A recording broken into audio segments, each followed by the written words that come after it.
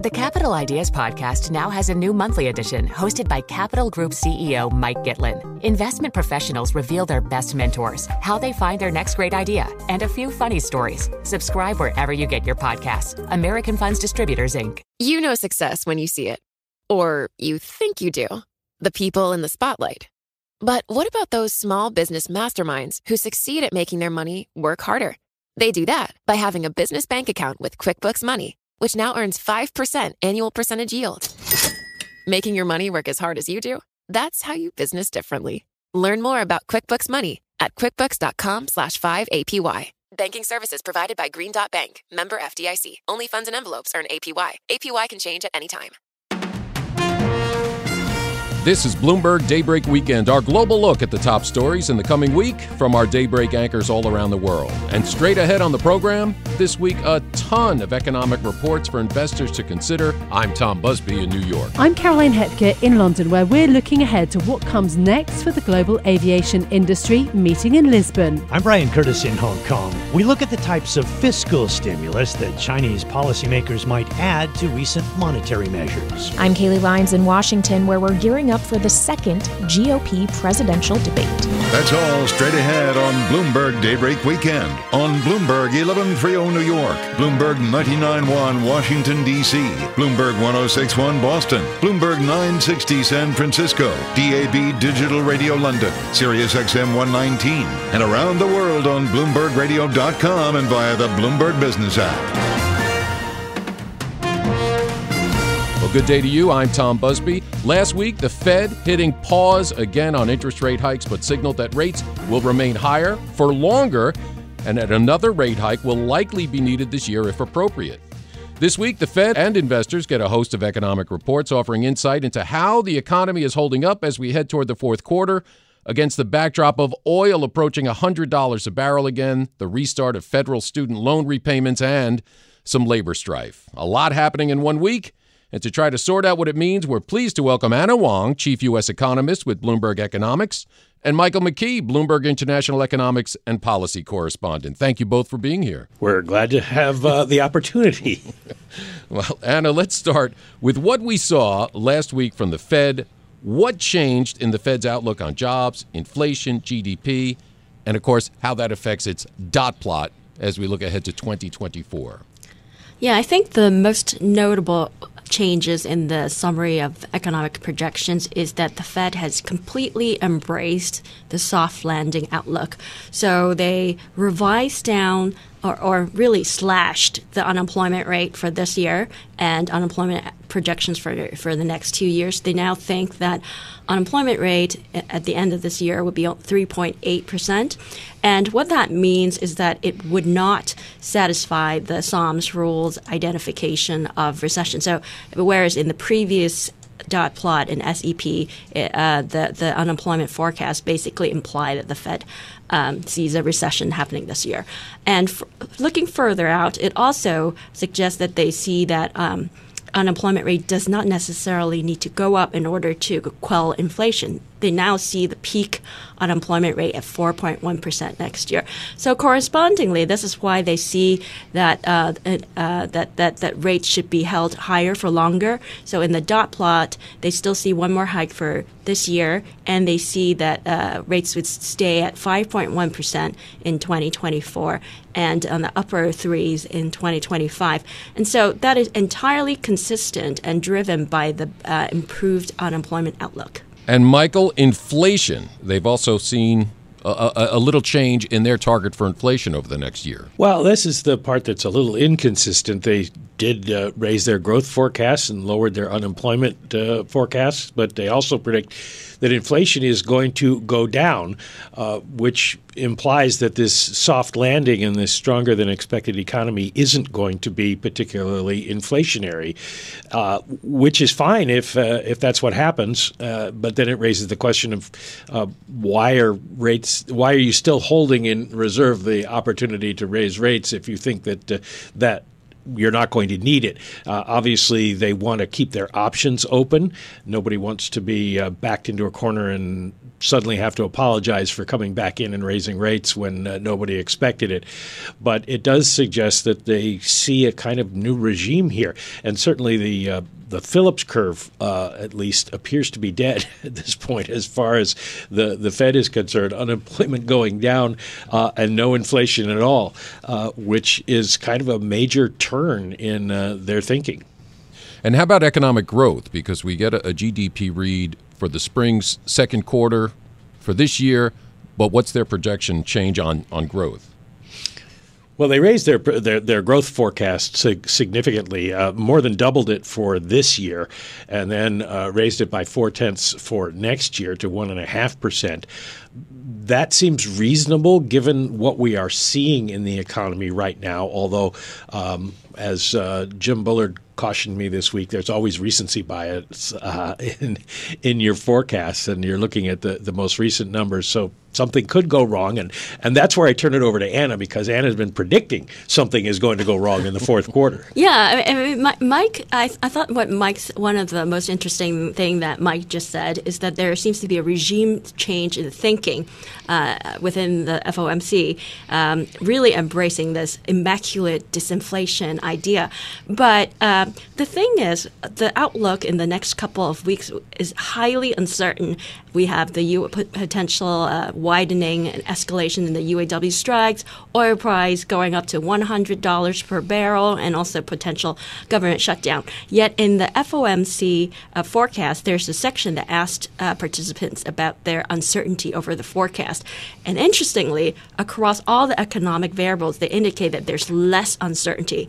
So basically, not only is the FOMC projecting a regime shift and this immaculate disinflation, they're really certain about it with more confidence over this outlook, even as the economic environment we're facing is actually extremely uncertain in the next couple of weeks. Wow, and in this next week, we're going to see something that could change things. It's the Fed's preferred measure of inflation, the Personal Consumption Core Price Index. Mike, I know this is closely watched by you as well. What are we looking at? Because now we'll shift from what happened to what we're going to see ahead this week. Well, there's two reports next Friday. One is on PCE, which a lot of people will be watching, of course, at the Fed. The expectation is we're going to see a rise in the headline number brought about by rising energy prices. It's the core that the Fed is going to be focused on, and there economists see no change in the rate of inflation on a month-over-month basis, just 0.2%, but that would push the year-over-year down to 3.9%, which is a significant drop going forward. For the Fed to get the forecast it has for the end of the year, it probably means inflation needs to come in a little bit even stronger. But the Fed is going to look past oil prices. They always do. They're going to relate that to the economy by looking at the later release on Friday, the University of Michigan's expectations index, sentiment index, and they'll be looking at what people think inflation is going to be like. Because if oil prices keep going up and gasoline prices keep going up, then what you have is a question about inflation expectations becoming unanchored. So they'll want to make sure that people aren't starting to think inflation's getting embedded in the economy. So two important reports next Friday. Also, as part of that PCE report, we get personal spending numbers, and that'll be interesting because we saw a little bit of weakness in the retail sales numbers, but those don't include services. So we'll see if people are still outspending or if they're starting to pull back. Speaking of pulling back, because I mentioned earlier, is the federal student loan repayments, which will start this coming week. By October 1st, they're due. And that may change spending habits for millions of Americans who owe billions of dollars. Anna, what's your take on that? Yeah, actually, we have already see student loans borrowers repaying a lot of that loan starting already in August. And so we estimate that that would mean possibly $100 billion per year less in consumption, but put toward repaying student loans. So that could shave off as much as 0.6% from consumption annually. And if this change happened is concentrated within a quarter, it could have a pretty significant, close to 1 percentage point drag on consumption. Well, now there's also a ton of housing data coming up, including 2 reads on home prices in July. We have new home sales, pending home sales for August, interest rates solidly above 7%, home prices just off their all-time highs. Michael, what do you expect to see, and is there any good news in housing? Well, there has been good news for home builders because people can't buy existing homes at this point. There isn't much inventory, so they're buying new homes. So we will get a report on new homes next week, and it is expected to go down a little bit. Some of that may be weather-related. We shall see. Housing starts were off a bit, but likely weather-related. We did see last week the existing home sales numbers fall by another 0.7 to just over 4 million, the weakest basically this year.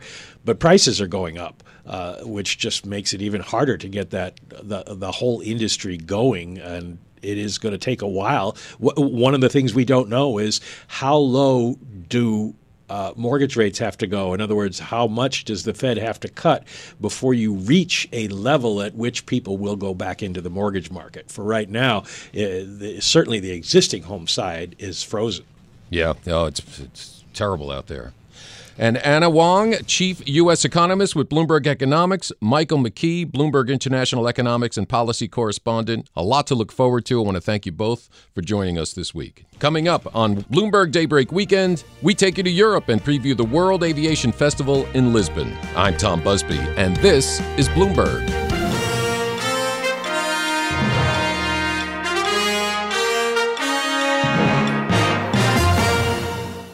The Capital Ideas Podcast now has a new monthly edition hosted by Capital Group CEO Mike Gitlin. Investment professionals reveal their best mentors, how they find their next great idea, and a few funny stories. Subscribe wherever you get your podcasts. American Funds Distributors, Inc. Hi, I'm Ron Kraszewski, Chairman and CEO of Stifel. Financial advisors, if you're not growing your practice, you're losing market share. Stifel is a growing entrepreneurial, advisor-centric firm built for successful advisors like you. Imagine having the resources of the largest wirehouses and the support of the boutique shops, but none of the bureaucracy to get in the way of you serving your clients. At Stifel, it's your business, your book, your clients.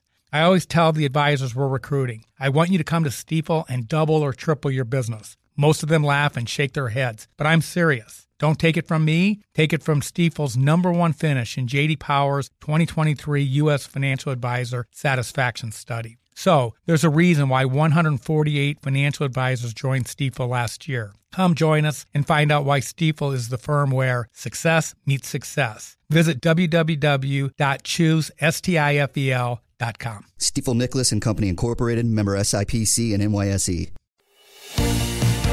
This is Bloomberg Daybreak Weekend, our global look ahead at the top stories for investors in the coming week. I'm Tom Busby in New York.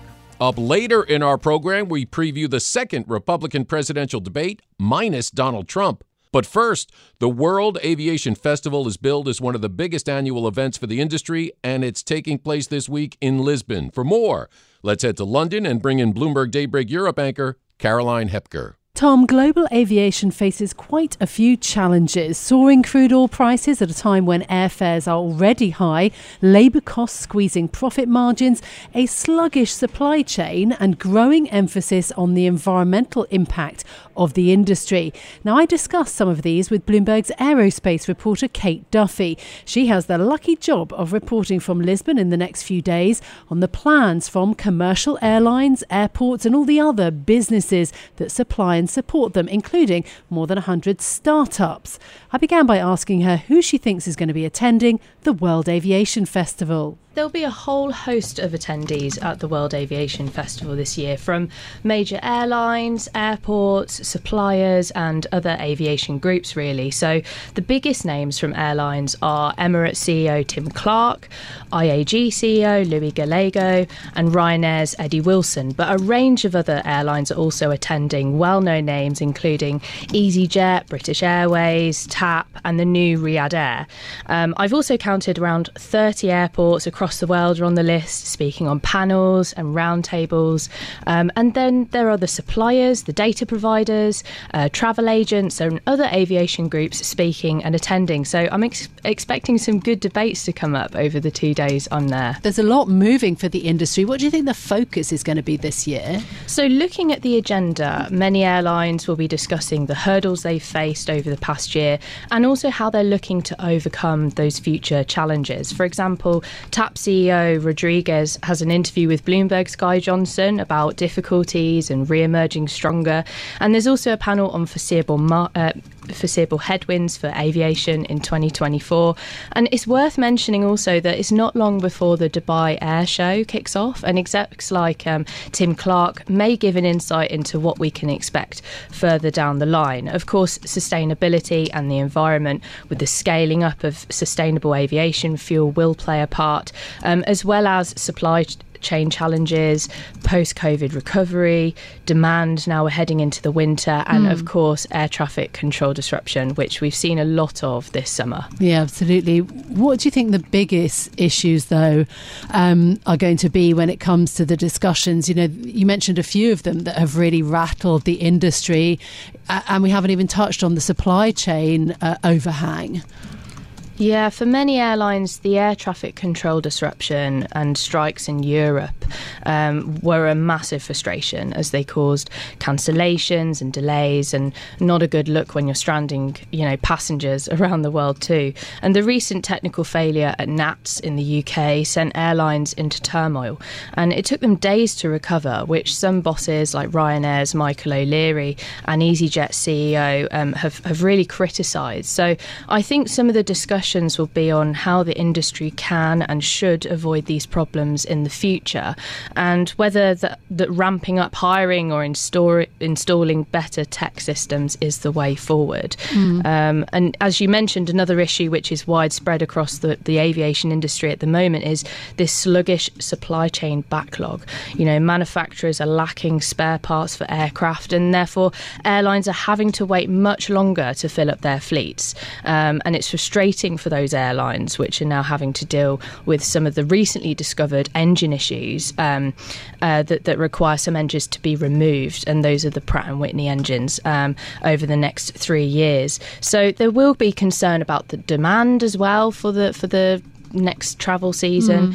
Summer was a blowout for airlines, with many reporting better than expected results, but the next focus is on how they can sustain the demand in this winter season. Yeah, especially as oil prices are going up, and obviously that has a huge impact on the industry. Yeah, oil is the single biggest expense for an airline. So many have struggled to cope with the high oil prices recently. Some US carriers slashed their profit outlooks for the third quarter.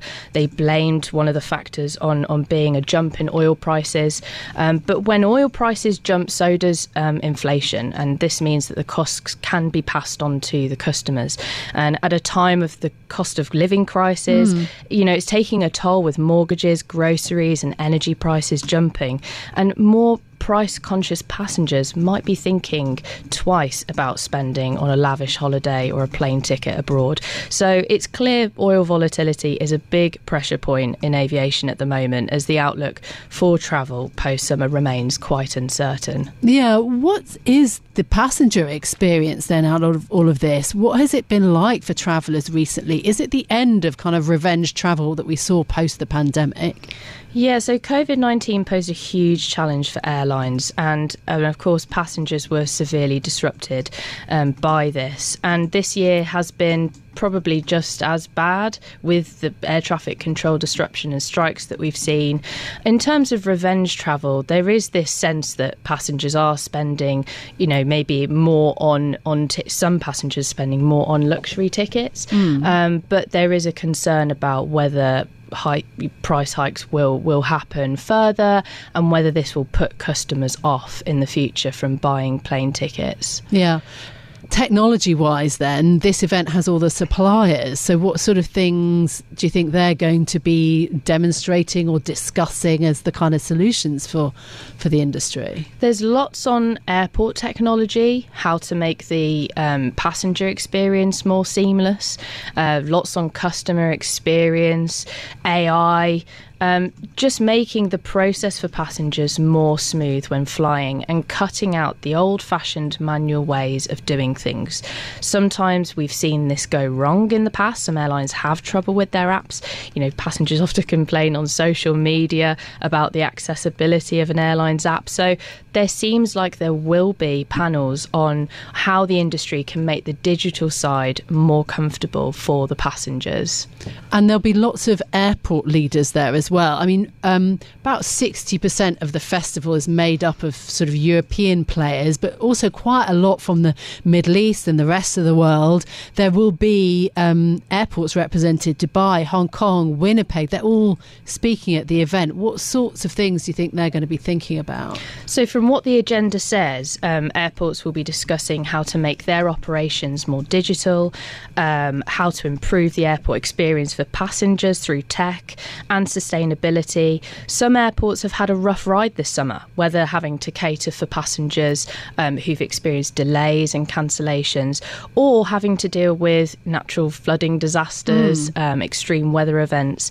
Others, such as Amsterdam's Schiphol Airport, have struggled with handling luggage, and that's led to a lot of passengers not getting their bags on time. So I think how airports are going to go forward with the tech and help passengers make their travel more smooth is what is going to be discussed at the festival, That was Bloomberg's aerospace reporter Kate Duffy talking to me ahead of the World Aviation Festival in Lisbon. She'll be there along with Bloomberg TV's Guy Johnson.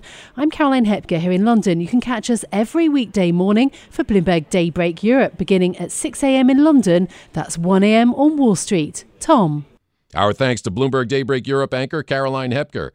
And coming up on Bloomberg Daybreak Weekend, the second Republican presidential candidates debate takes place at the Ronald Reagan Presidential Library in California, and we will get a preview with Bloomberg's Kaylee Lyons. I'm Tom Busby, and this is Bloomberg.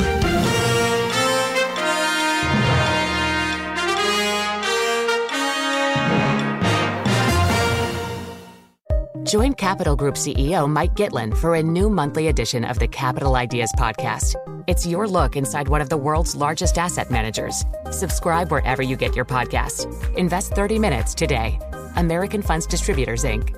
Hi, I'm Ron Kraszewski, Chairman and CEO of Stifel. Financial advisors, if you're not growing your practice, you're losing market share. Stifel is a growing entrepreneurial, advisor-centric firm built for successful advisors like you. Imagine having the resources of the largest wirehouses and the support of the boutique shops, but none of the bureaucracy to get in the way of you serving your clients. At Stifel, it's your business, your book, your clients. I always tell the advisors we're recruiting, I want you to come to Stifel and double or triple your business. Most of them laugh and shake their heads, but I'm serious. Don't take it from me. Take it from Stifel's #1 finish in J.D. Power's 2023 U.S. Financial Advisor Satisfaction Study. So, there's a reason why 148 financial advisors joined Stifel last year. Come join us and find out why Stifel is the firm where success meets success. Visit www.choosestifel.com. Stifel Nicholas and Company Incorporated, member SIPC and NYSE. Broadcasting live from the Bloomberg Interactive Brokers Studio in New York. Bloomberg 1130. To Washington, D.C. Bloomberg 99.1. To Boston. Bloomberg 106.1. To San Francisco. Bloomberg 960. To the country. Sirius XM Channel 119. To London. DAB Digital Radio. And around the globe. The Bloomberg Business app and BloombergRadio.com. This is Bloomberg Daybreak Weekend.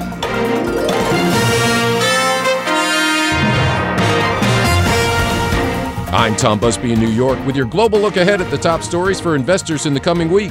Republican presidential candidates are gearing up for round 2, preparing for the second primary debate in Simi Valley, California. But once again, the frontrunner won't be on stage. For more, let's head to our Bloomberg 99.1 newsroom in Washington and Bloomberg Sound On co-host Kaylee Lyons. Yeah, that's right. This coming Wednesday, candidates will take the stage once again. although there will probably be fewer of them this time around than there were at the first debate. The threshold to qualify is higher. One thing we know for sure, though, is that former President Donald Trump, who remains the frontrunner in this GOP race, will not be there. He's going to counter-program again. Here to talk about all of it with us are two of our all-star national politics reporters, Gregory Cordy and Ryan Teague Beckwith, who are here with me in Washington. So, Ryan, if I could just begin with you. Who has the most to gain or lose at this point in the election cycle, given what we're seeing in polling lately, how polls have changed since the first debate? Who needs this to work out in round two? I mean, this is a shot for Ron DeSantis to try to kind of revitalize his campaign. At this point, he is polling about as far behind Donald Trump as Robert F. Kennedy Jr. is polling behind Joe Biden in the Democratic primary. So he needs any sort of thing he can get to juice that campaign. I think it's probably more of an opportunity for Nikki Haley or Tim Scott, some of the people who are running as kind of the backup plan in case DeSantis falters, to try to assert themselves, get some kind of moment that people will recall.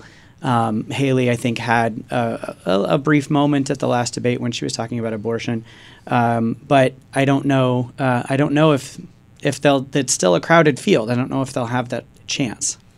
Gregory, what do you think about this? Well, I think it's an important debate for everyone on that stage, obviously, but especially for the ones actually at the lower end of the polling range, where the Republican Party has designed this debate season to start to weed out some of these lower polling candidates. And so for the first debate, you had to poll at just 1% in 3 national polls to get on the stage. Now that threshold's moving up to 3%. We don't know what the threshold is going to be for the third debate, but it's going to be even higher. So for candidates like Tim Scott, who we haven't mentioned yet, or Chris Christie, certainly Doug Burgum and Asa Hutchinson, if they even make the second debate stage, are going to be under a lot of pressure to really have a turnaround moment, because as soon as they drop off the stage, it's hard to imagine them coming back. And then, of course, Ron DeSantis, of course, his polls have been moving in the wrong direction. He needs to turn that around, and so needs to have a breakout performance. But look, this is also a debate where who knows what the ratings are going to be. It's a little bit more of a niche audience. It's going to be on Fox Business News as opposed to Fox News. May have a smaller audience. It's in a different time zone. So it's really going to take a big moment for any one of these candidates to get the attention they need to be seen as a serious challenger to Donald Trump. Yeah, Gregory, I'm glad you brought up the candidates who are kind of at the lowest rung, if you will, of polling at the moment, because we saw after the first debate, shortly thereafter, Francis Suarez, the mayor of Miami, who hadn't qualified, dropped out of the race. And I personally have asked Burgum and Hutchison if they would drop out if they didn't qualify for the second. They didn't tell me yes, but I guess we'll all kind of have to wait and see on that one. But is this the point? Are we now at the point of the race where we will start to see more of a thinning of a field, perhaps like many candidates dropping at once, Gregory? Yeah, I mean, I think the lesson that the Republican Party learned through 2016 is that having too many candidates in the field. Remember, at this point in 2015, we had, 17 different candidates? Yeah, 2 different stages were required. You needed to spread the debate over 2 different nights. There was a so-called kids' table debate, right? Yeah. And that was just untenable. And the Republican Party decided we're not going to have that situation again. Because that's a situation that led to this, the Trump vote and then the anti-Trump vote being divided over 2 or 3 different candidates. Trump was able to divide and conquer. Trump may still yet be able to divide and conquer, but the idea is you need to present Republican voters with a smaller menu of choices, or else it really is going to be Trump by default. So he brings up Trump, Ryan, who was the elephant not in the room, but very much in the room at the first debate, and this is going to be the same thing, right? He's not going to be there. Once again, he's counter-programming, this time by being in Detroit to talk to the United Auto Workers. Talk to us about the effect of that. Yeah, I mean, well, it robs the room of a lot of the crackle and electricity that you get from having a real live debate. Having a bunch of people sort of arguing intramurally. I think it hurt him a little bit in the last time, because having all these people on stage talking amongst themselves, even though they were often talking about him, without him there, I think kind of was the first glimpse you might have at a post-Trump Republican Party and what that might look like and what the debates it might have. But it also means that the people who are tuning in to watch this are like really not normal. I include myself in that. Being paid to watch it, it's my job. But who's going to turn in to watch a debate without the front runner in it? It's going to be like a really select audience of kind of people who are really into politics. So that's why I think probably the more important thing at the debate will be to score the kind of memorable moment that gets replayed on TV, that goes viral on social media, so that the people who aren't tuning into this see that, because that's a chance for some free publicity. And I think it's also a chance for you to create some content for your super PAC to use. The DeSantis super PAC has done an ad that just basically featured his response to a question about the border with Mexico. They basically turned that into an ad. And that's a great way for him to not coordinate with them, which he's not legally allowed to do by putting this out in the public domain, and them to borrow that. So I think it may be more important to have a moment than to actually do well over the entire debate. You have me, Ryan, thinking back to some of the moments of the first debate that at least stick out in my mind. One of them being former Governor Chris Christie telling Vivek Ramaswamy he sounded like ChatGPT. Another being former Governor Nikki Haley telling Vivek Ramaswamy that he has no foreign policy experience, and it shows. Those were kind of two soundbite moments, if you will. That's what we would call it in my TV world or radio world as well. Are we still talking about Ramaswamy in the same way, Gregory? It seems like he did get that kind of spike, at least in, being something people were talking about on social media in the immediate aftermath of the first debate. But where is his candidacy now? Every other candidate on that stage, other than Ramaswamy, has a long career in politics and has crossed paths with each other at some. But if you had asked the 7 other candidates what they knew about Vivek Ramaswamy going into that debate, none of them had ever met him before. This is the first time they'd ever seen him. And really, all of them had sort of an interest in knocking him down a peg. Partly because he is the outsider. He seemed to be the easy target. Ron DeSantis is certainly threatened by Ramaswamy's rise. He's in third place and rising in a lot of the polls. And for the people below Ramaswamy, obviously they want to be the one, if not to get the second place. Obviously they all like to be the first place, but if not to get the second place, to get the third place, to then be the challenger to DeSantis. And so there was that dynamic there. And frankly, Ramaswamy's an easy candidate to go after just because his positions on issues, as expressed in his different books that he's written and on the campaign trail, are a little inconsistent, to say the least, and a little unorthodox. And so that, for these more conventional candidates, makes him an easy target. So, yeah, I would look for that dynamic to continue next week. All right, well, I think it's going to be interesting either way, no matter who's there or who's not. Looking forward to both of your coverage of it when it happens next Wednesday. That's Ryan Teague Beckwith and Gregory Cordy, national politics reporters here at Bloomberg. And Tom, we'll send it back to you. Thank you, Kaylee. That was Bloomberg Sound On co-host Kaylee Lyons reporting from our Bloomberg 99.1 newsroom in Washington. And you can hear Sound On weekdays 1 to 3 p.m. on Bloomberg Radio. Coming up on Bloomberg Daybreak Weekend, we head to Asia to see what China can do to power up its economy again. I'm Tom Busby, and this is Bloomberg.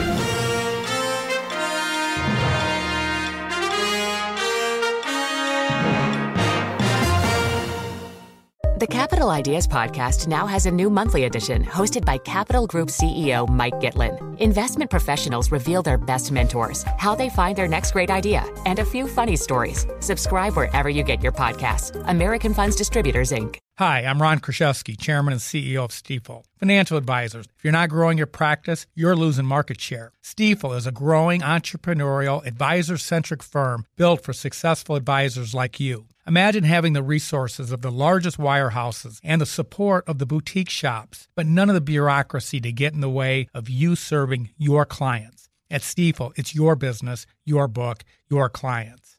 I always tell the advisors we're recruiting, I want you to come to Stifel and double or triple your business. Most of them laugh and shake their heads, but I'm serious. Don't take it from me. Take it from Stifel's #1 finish in J.D. Power's 2023 U.S. Financial Advisor Satisfaction Study. So there's a reason why 148 financial advisors joined Stifel last year. Come join us and find out why Stifel is the firm where success meets success. Visit www.choosestifel.com. Stifel Nicholas and Company Incorporated, member SIPC and NYSE. This is Bloomberg Daybreak Weekend, our global look ahead at the top stories for investors in the coming week. I'm Tom Busby in New York. What fiscal stimulus would it take for China to power up its economy again? And the timing of it. Let's get to Bloomberg Daybreak Asia co-host Brian Curtis to find out more. Tom, China's economy has shown some signs of bottoming out of late, but that doesn't mean that investors are coming back. Foreign funds have continued to flow out. There appears to be some lingering tensions between policymakers thinking that they're on the right track and others who are calling for more aggressive support. Now, in the past few days, the monetary policy head at the PBOC said the central bank has the tools to get the job done. And the former PBOC governor, Yi Gang, said the PBOC should ramp up policy. In the meantime, the city of Guangzhou eased home buying rules for non-residents. Many investors out there are calling for more fiscal support. We heard from Helen Ju at NF Trinity. I do think that monetary policy has already played its role, and I think what's more important going forward is going to be whether the property segment can stabilize. That's going to be very crucial in terms of the fact that it's, 2/3 of household wealth. It's going to be really impactful in terms of consumer confidence and spending and consumption overall.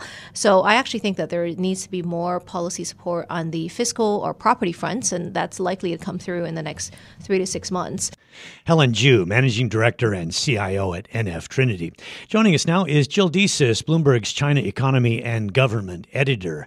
So, Jill, what are you hearing from investors about the kind of fiscal support they'd like to see? I think that at this point in this recovery cycle, it's really about trying to figure out what else is happening with the property sector. I think we've known for a while that China's been incredibly reluctant to roll out any kind of giant fiscal stimulus. I don't think they're going to be running around cutting checks for everybody and trying to spur spending in the economy that way. I'm also just not even sure how effective that would really be when, that type of massive fiscal stimulus, I think, is what China's really wary about because it's what they believe got them into trouble, several years ago when they tried rolling out massive stimulus. So at this point, I think that what you just saw in Guangzhou, for example, might be a little bit more realistic in terms of how exactly the country is trying to ease the property sector. So what Guangzhou did, so this is one of China's 4 biggest cities, the tier 1 cities, they just eased some home buying rules so that people who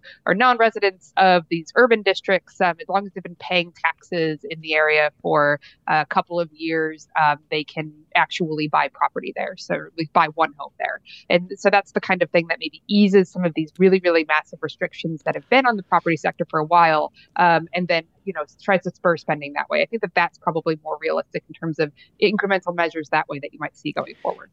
But Jill, if Tier 1 and Tier 2 cities do further relax home purchase restrictions, that might draw a lot of funds into the big cities and away from the smaller cities where you see the developers that have been in trouble, like Country Garden and Agile.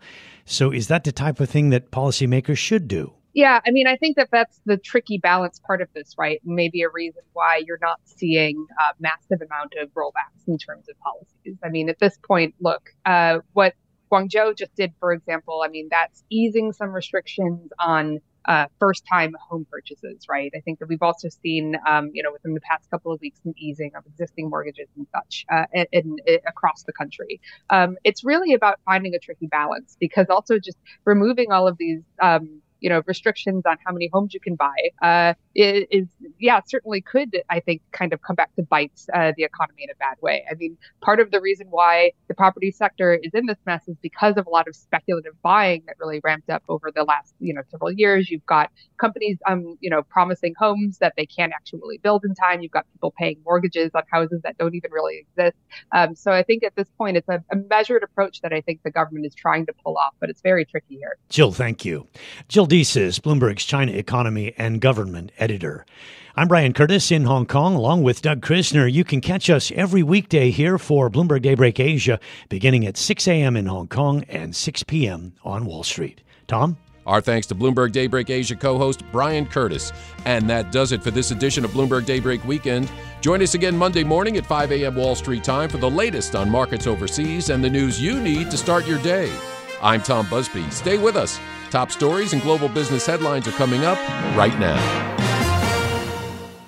The countdown has begun. This May, 1,000 global leaders will gather in Doha for the Qatar Economic Forum powered by Bloomberg, held in conjunction with our official partners, the Qatar Ministry of Commerce and Industry and Media City Qatar, and premier sponsor QNB. Join heads of state, influential ministers, and leading CEOs to make new connections and gain unique insights. Learn more at QatarEconomicForum.com.